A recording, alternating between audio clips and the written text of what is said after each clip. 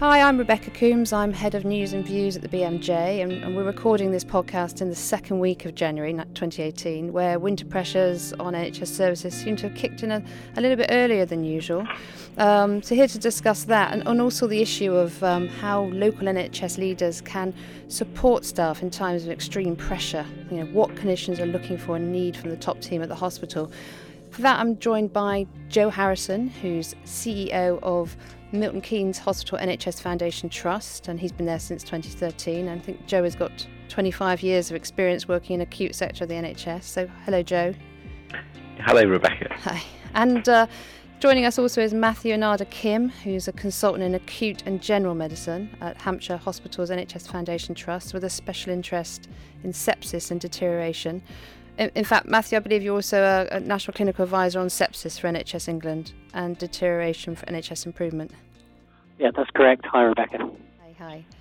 So, just to put this into context, in an unprecedented mood, NHS England has advised services in England to defer outpatient appointments and day case surgery and extend an existing deferral on non-urgent surgery until the end of January, in a bid to ease mounting pressure on services this winter. And so far, I think 55,000 operations have been cancelled, and we're seeing a return to mixed-sex wards in some part of the country.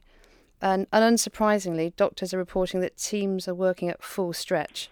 I think Taj Hassan of the Royal College of Emergency Medicine said last week that many clinicians have not seen such working environments in this century. And the Institute of Fiscal Studies says the NHS has experienced the tightest funding squeeze in its history. So perhaps it'd be great to hear from both of you perhaps you can sketch out the local situation at your hospitals this week. Perhaps, Joe, if you wouldn't mind starting, how are things in Milton Keynes? This week we have seen a slightly better position than we did pre-Christmas, and that is without question a testament to all of the hard work and efforts that people have put in, the staff across the organisation. And so yesterday, for example, we were able to, if you take the 4-hour performance as an indicator, it is but one indicator of the quality of care. We actually were up at 99% for the day. Now, as a chief exec, that tells me that we were in control of the numbers of patients coming into our hospital, and that we were managing them in an appropriate and timely way. As I say, it is only one indicator, obviously, but that compares to the significant pressures that we were under before the new year. So the pressures kicked in before the new year. Yes, absolutely. We had a very challenging time between Christmas and New Year, which historically has been a quiet time, and normally what we've seen in previous years is sort of from this weekend onwards the pressure has built, whereas actually what we saw was significant pressures.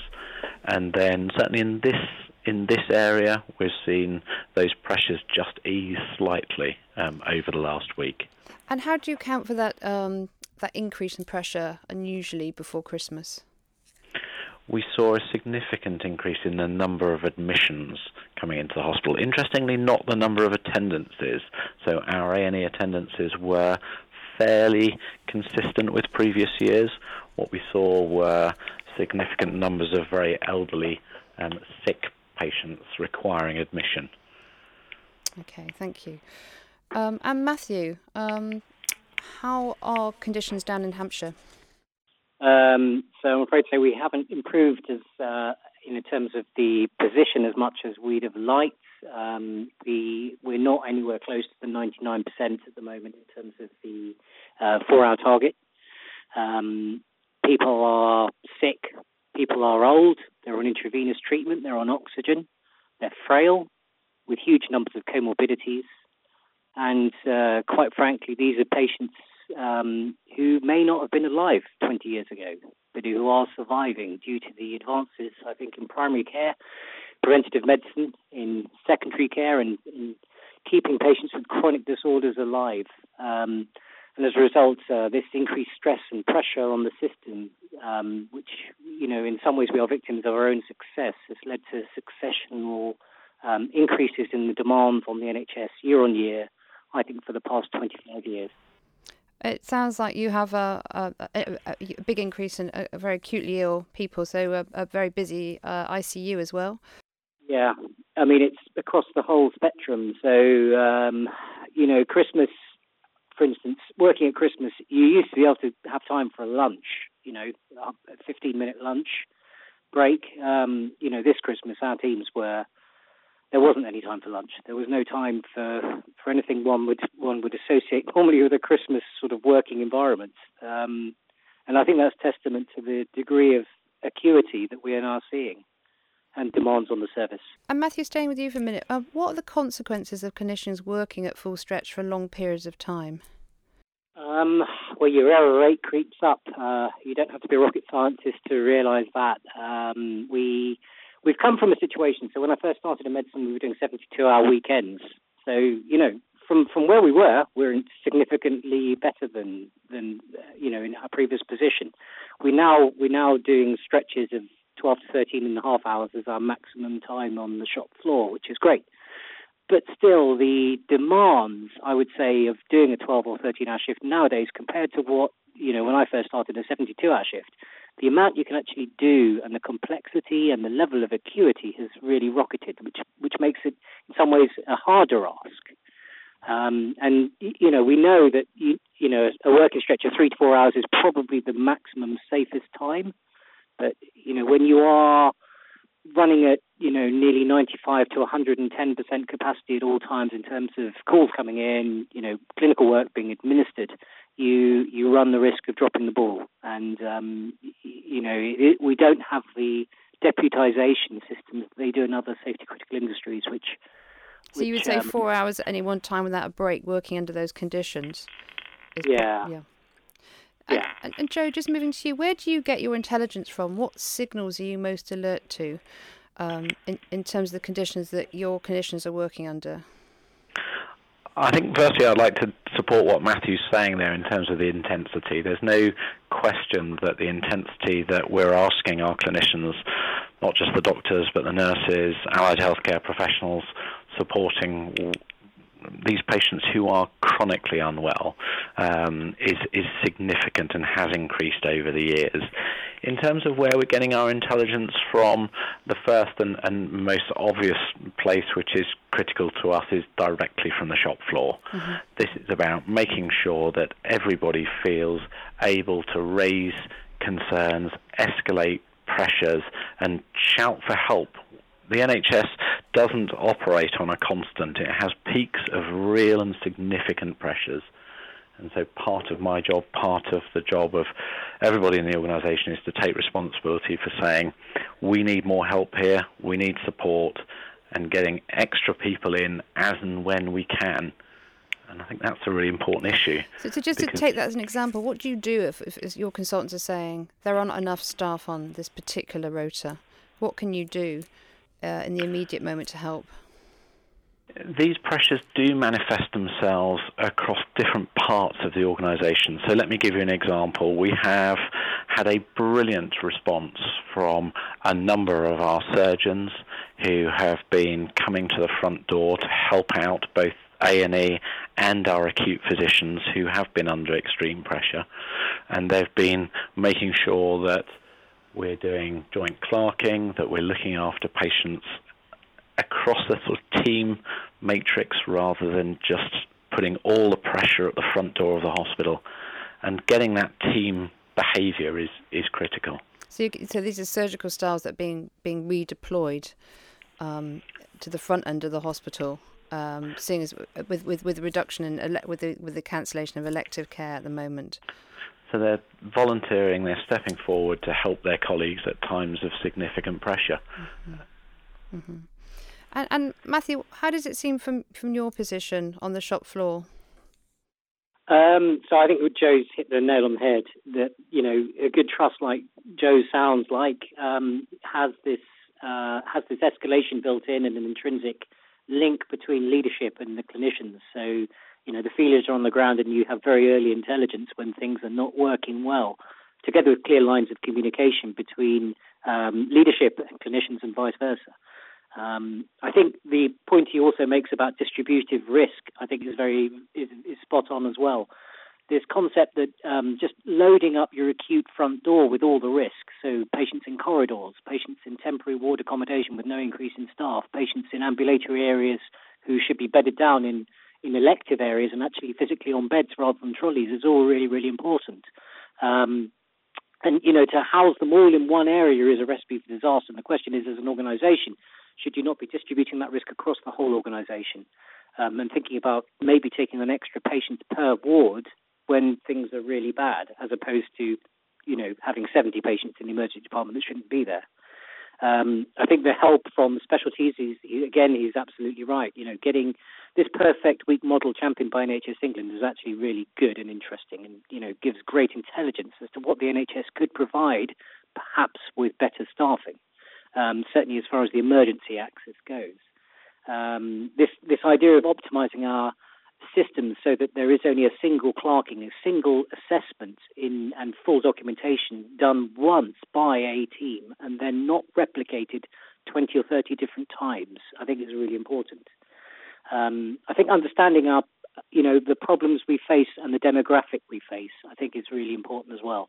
So we've pushed for years and years and years to become as specialist as possible without, I think, a similar focus on what the main issue is, which is the most important specialty of all, that of general medicine. That is what our patients are coming in with. 80 to 85% of emergency admissions are coming in with a mix of general conditions, and yet these are not breadwinners in terms of the income for an acute trust because of perhaps slightly outdated models of reimbursements at a trust level.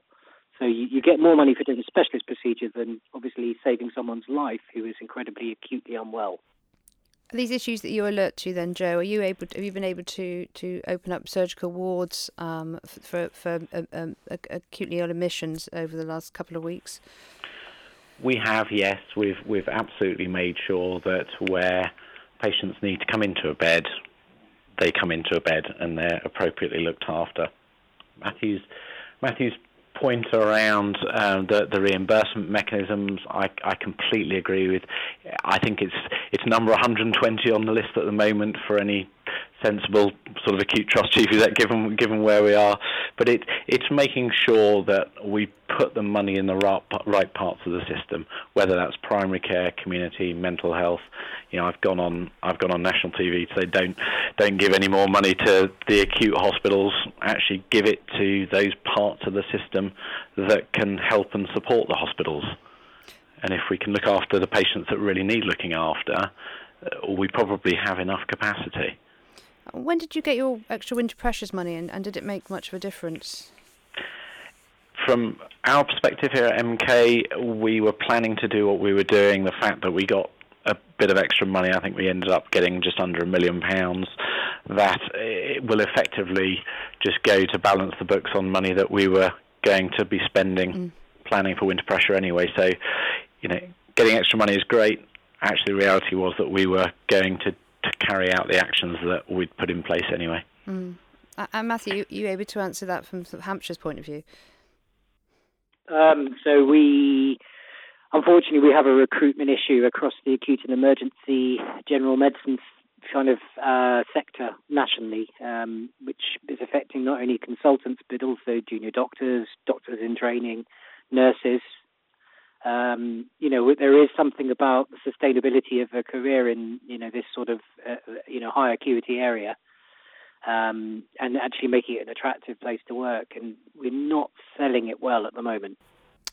Could I sorry, Rebecca, just pick up on something that Matthew said, which I think is really important about this, spreading the load across the hospital. And again, in terms of changes that we've seen over the last sort of decade or two, the concept of putting an extra patient onto a ward would never have been considered 10 years ago. Only this morning I went with my chief nurse to walk the wards where we were actively considering, should pressures go back up again, where we might put an extra patient on 5 of our wards. We absolutely discounted a couple of areas, and we begrudgingly have accepted a couple of areas that do have their own oxygen supply and are wide enough to accommodate an extra bed. the reason for coming back to Matthew's point is that I think we are all nervous about accepting suboptimal and poor solutions for delivering care as a way of getting out of this. And I think all of us in the NHS are worried that the pressures that we're under are gradually eating away at the very fabric of why we want to come to work, which is to provide fantastic care for our patients. And that's what you're hearing. Which brings me to my next question, really, is that there will be staff working out there that are aware that they aren't providing the kind of care that they want to. They're just not able to. And what mechanisms are in place to enable staff to raise concerns? I mean, is there an issue with leaders not strongly encouraging staff to raise concerns? Matthew, do you want to go first? Yeah, sure. Thanks. I would say I don't see that. I think that leaders are very encouraging. Certainly in my career, I've seen some great leaders who, I'm working with a great leader now, who basically has open arms towards this sort of thing. You know, there's an email address, there's a phone number to phone. You know, this sort of this close contact leadership is really critical.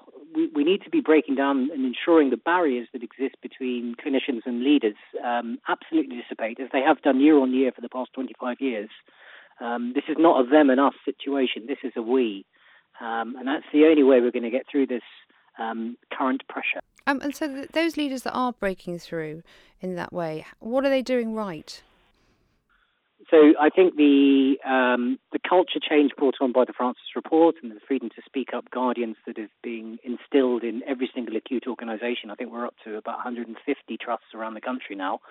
Henrietta Hughes' work is obviously in its infancy at the moment, but it's a good forward step. And, you know, having a cultural node of excellence within each acute trust is the starting point for all of this. I think the fact that every single organisation and central body, GMC, BMA, certainly the defence unions, the Royal College of Nursing, all have very strict and very clear policies on speaking up and how it should be done and who should be contacted, both internally and externally. I think the bit we're missing at the moment, and the things that the freedom to speak up guardians will ensure, is that, you know, staff within each organisation are actually trained in how to do it. You know, if you're going to speak up, this shouldn't come across as being a tired rant at the end of a shift. This should be a useful, constructive, conversation where the problem is highlighted and the perceived risks, and then potentially some constructive feedback about what needs to change to improve the situation. And, you know, these staff are in the best position to make those constructive suggestions. But when you're hard-pressed and you're under pressure and you're filling in a Datix form that is hard to access in the first place and feels in some ways ineffective or futile, your message can come across as a rant, and you know this again increases the barrier as opposed to reducing the barrier between clinicians and leadership. Thanks. And Joe, you will have hospital processes on how to escalate concerns, and how are they communicated to staff and encouraged? So from every step of the way, from induction, which I did this morning for new starters, setting out exactly how people can raise concerns, through to the sort of formal and informal processes, whether that's the enabling staff to anonymously raise concerns on email if they don't feel able to use their own names, through to setting up peer-to-peer opportunities, out of hospital, so off-site opportunities for individual members of staff to go and talk to people and raise concerns, again, confidentially or otherwise. I think the other really interesting part for me is from an executive perspective in the hospital, how does the whole executive engage? And so at Milton Keynes, my director of workforce is the board lead for end-of-life care. So she's always out and about on the wards, going through the end-of-life pathway. That gives her visibility, it gives her that clinical exposure that perhaps not every HR director in an organisation gets. And the more the team are out and about, the more likely they are to pick up on sort of softer issues, informal issues that people just catch you in the corridor about. And how engaged is your board, for example, on emergency department flow? Is that a kind of granular level they will get involved in? They absolutely know what's going on, and every week they will do some form of walk around to different parts of the organisation. They are also part of the Freedom to Speak Up process and the whistleblower process. Those tend to be the very formal aspects. What we're encouraging across our board is just go out there, go into a ward and chat to people, go into a clinical department and chat to people. And that's so much better at picking up the soft intelligence when it's not a sort of formal meeting involving the chairman or something like that. So getting the board out, getting them into the organisation is a key part of getting that feedback. I mean, what can staff do if they've been working very long hours and then they're due back into work within 5 hours? Who can they turn to? I mean, the reality is, if they don't turn up, the team will suffer, the patients will suffer, and ultimately they have no choice but to soldier on. I mean, Matthew, do you recognise that at all? Yeah, unfortunately. I mean, obviously it's more than 5 hours as a break, thank goodness. We've moved on from that time period at least. But, it can feel like you're back at work immediately for long stretches, particularly when you do a weekend on, that's 12 days in a row, which is pretty rough. I think the major change is a bit of more capacity, so that when you do go to work, you're not doing the job of two people. I think that's the first starter for 10, and unfortunately, there are days when you feel like that is the case. That is the reality of what we face if you do have an extra 70 patients within your emergency department than you should have, for instance, and you come to work as an ED nurse or an ED doctor, expecting to see the new patients, the new influx, without necessarily having to take on the risk of the day before's. And this is the depressing part, when you come into a shift and you see the same patient who you left previously still in the department. And I think there's, I know we're not at solutions, but we do have to make coming to ED the correct thing in the correct environment and the correct time. And I think we've done a very good job of making it a very attractive place to come to with the most minor of illnesses. As a workaround for other parts of the system. And that's still a significant issue then, the sort of the... I think there are certain people that need to be there. So your majors patients need to be there. And, I can see that, from my boards, we have 50 to 70 majors patients that, are waiting for significant amounts of time periods within our hospitals. There's the truth.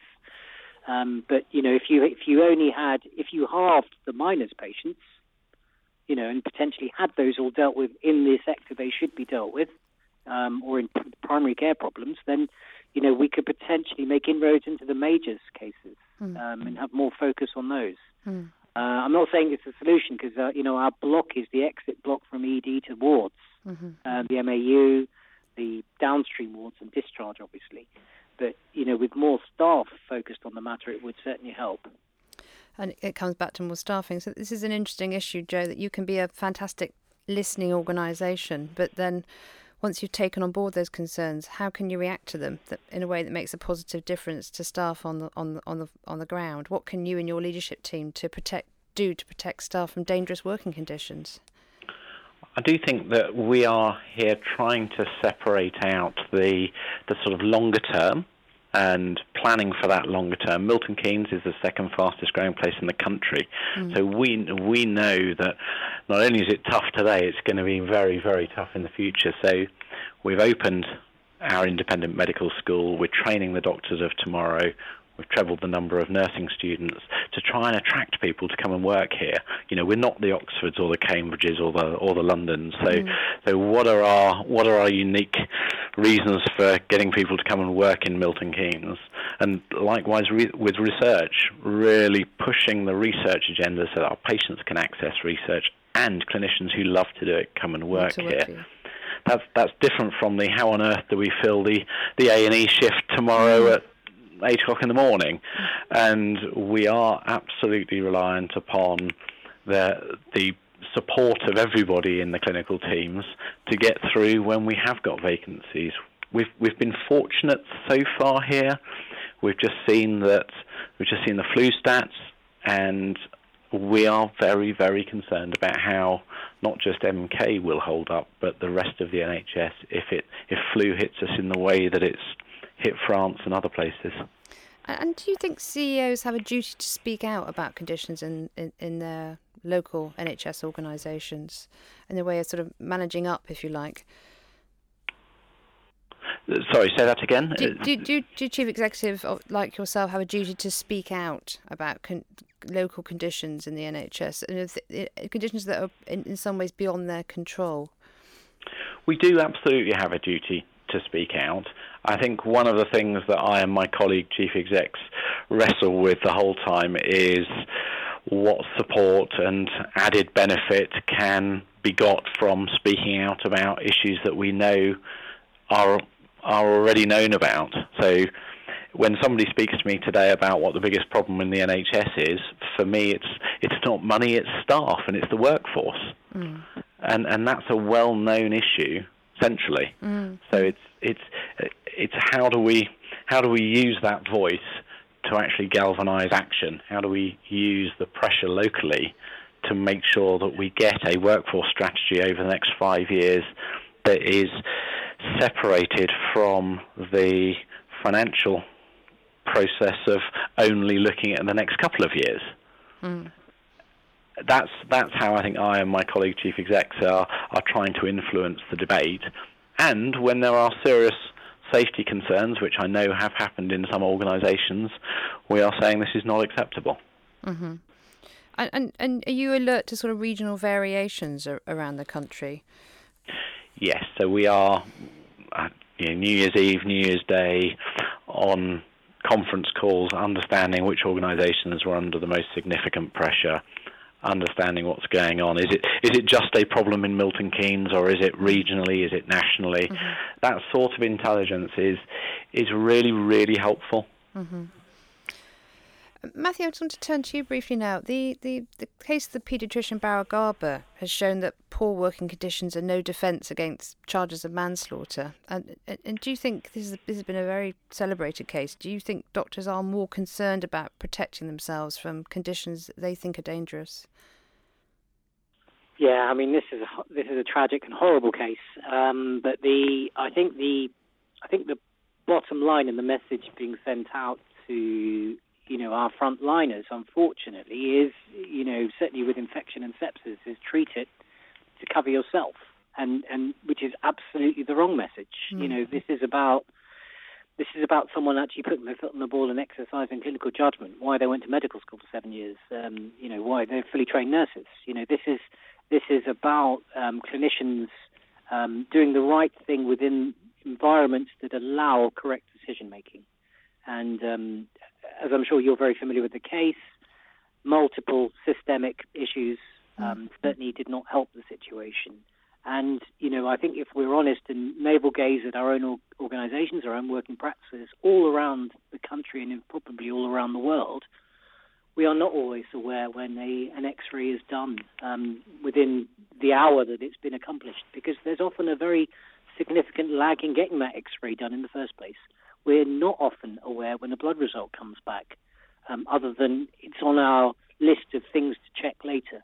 But if you're seeing your 20th patient of the day, single-handedly in the emergency department, who's there to remind you to check your results? Do the results come and find you magically, or is this something that you have to put 20 different reminders on your mobile phone for?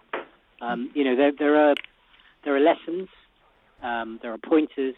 There's compassion in this, there is understanding, and there is potentially a roadmap towards systems engineering to ensure the system is as safe as possible. And Joe, would you want to come in here?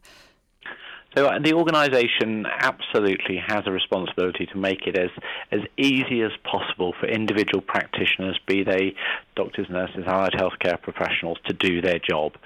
So I think there's a real challenge for organisations about whether they are using technology to support those processes. I mean, the very nature of the way that clinicians work in terms of ordering tests? What are the follow-up mechanisms that make it a system and not down to the potential for individual failure? Absolutely think the organisation has a part to play there. Also, at induction this morning, I talked to staff about the fact we've had never events here, and we haven't disciplined or dismissed anybody on the back of those never events. Mm-hmm. So this is about how does an organisation learn from mistakes that are made. Healthcare it's an art, it's not a science, it's a people business, and how do we support people to do the best possible jobs that they can? Mm-hmm. And just one of the final questions, how do you see the rest of the winter playing out? So as I said, we're in the second week of January. What happens at the end of this month when we're faced with a backlog of delayed outpatient appointments and day case surgery? At Milton Keynes, we've been lucky enough so far not to have had mass cancellations of outpatients. We've obviously had to cancel some. Our expectation is a moment that we can, if things carry on as they are now, we can pick that back up. I said earlier, our major concern is an increase in the number of frail elderly patients coming in who are acutely unwell, be that through flu, or we've seen a significant spike in patients with respiratory sepsis. And if that does go back up to the levels that we saw pre the new year, I think we are planning at the moment to see how we can access other ring-fenced capacity off this hospital site. Okay. Because I'm really concerned, and my team here are really concerned, that just because somebody has a planned operation, it doesn't mean they can wait forever. Mm-hmm. And that's a mindset we have to avoid. So we're looking now at how we can get extra capacity to make sure that those people that need those planned operations can have them. So, for example, using private sector hospitals to take up... If we have our consultants, our surgeons who can't operate because we have these acutely unwell patients medical patients in their beds, how can we use those surgeons elsewhere? Mm-hmm. Whether that's renting space, whether that's bringing our own space on site. I think at the moment for us, the key is to get the capacity in. These patients can't wait forever. Yeah, thank you. And Matthew, how do you view February?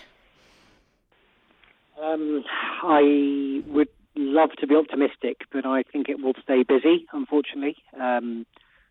I think every time we have a reset on the barometer in terms of an exceptionally bad winter, we think there's going to be a summer, but I don't think we've had a summer for a good 5 or 6 years now. It just gets worse in terms of the activity, numbers, rota holes. I think we need to be quite bold in our experimentation and our thinking, and our thinking outside the box. We've done this experiment of a perfect week, or a perfect month in some ways, cancelling the elective stuff that Joe has eloquently answered. The thing that we really need to see is a shining model, an example of how it works when you actually fund the system appropriately. What would work in a perfect hospital? If you had 4 staff to cover 3 people's jobs, as currently exists. The NHS is incredibly good at working to the bone and working to the absolute maximum efficiency, as our GDP status and OECD data proves, and the Commonwealth Fund data really proves. And we'd spend the least out of any OECD developed country in the world. And we've always run on that margin, and that's the margin, politically we've been happy with, and as taxpayers we've been happy with.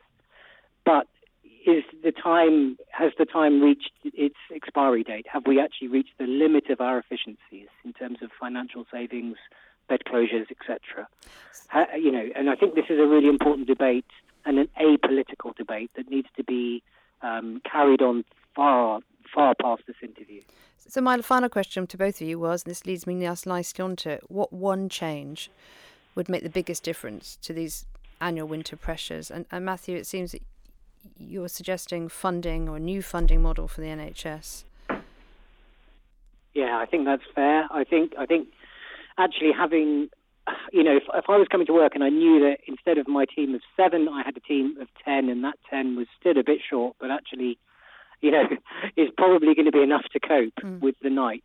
It would help immeasurably, in terms of morale going into it, probably staff sickness as well, which we can plot very nicely on a graph to actually see what our staff sickness rate is. Retention of staff in the 5 to 10 year period, we're hemorrhaging NHS staff at a rate of 18 to 30% of NHS staff are leaving to never return to healthcare. We have a morale issue that needs addressing, and we have to ask ourselves why.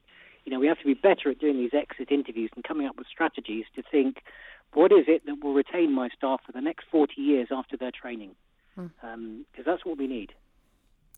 And Joe, would you care to answer that final question? What one change would make the biggest difference to winter pressures? It's everything that Matthew has described, and sitting on top of that, because of the lag in terms of getting people in, for me it's hope. It is a belief that things are going to change. It's a recognition of the pressure that we're under, and an acknowledgement that things are changing. I and my team here, my clinicians, will do everything that we can, as long as we know that the light at the end of the tunnel is exactly that and not another train coming. Thanks very much. I'm just finding, is there anything that either of you wanted to add that we haven't been able to touch on over the last half an hour? The only thing I would also sort of add in is a recognition of brilliance. So I think good organisations, good clinical teams are very, very good at recognising when staff go that extra mile, and whether it's the Greatix system that's starting to come into the NHS that we've got here, where individuals are being nominated, whether it's individual awards or the softer recognition piece. I think we as an NHS are sometimes a little bit too British in our behaviours and don't celebrate success as much as we could, and that is a fantastic boost for morale when we do. Thank you. And Matthew, is there anything else that you wanted to add? I fully agree with what Joe just said. I think a big part of it's human resources for me. So, I was in Kaiser Permanente briefly just to assess their system, and a lot of the high-performing US healthcare systems. And you go over there with an HR ratio of 1 HR worker for every 3 doctors. I come back to the NHS and I've got, I think, around most hospitals around the country, there are 2 HR workers working for about 300 doctors. We are at bare bones in terms of, and I'm not saying this particularly around doctors, but what I'm saying is there's a nurturing aspect, a development aspect to organisations that exist in the highest performing organisations, and it's something we've again lost. We've lost the pastoral elements, and encouraging the pastoral elements of peer support. Doctors' messes all around the country are being disbanded and destroyed. These are the things that keep your morale up when you've got someone you can talk to, when you're encouraged to talk to that person, as opposed to meet as ships in the night on a shift randomly every couple of months. And I think the thing that keeps us great as an NHS is our ability to go above and beyond. And we've done that for 50 years. What we need to keep the energy up and to keep the sustainability of that model up is encouragement of the pastoral support of our staff and their morale.